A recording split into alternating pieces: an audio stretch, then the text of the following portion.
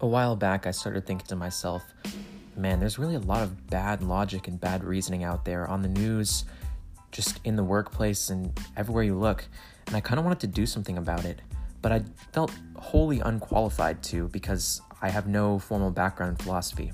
But then I realized I knew someone who does. My dad. He's got a philosophy PhD, actually. And I also don't talk to him enough. So this show is what I did next. Join my dad and I as we tackle everything from small questions to big questions and everything in between, and hopefully keep it light and understandable all the while.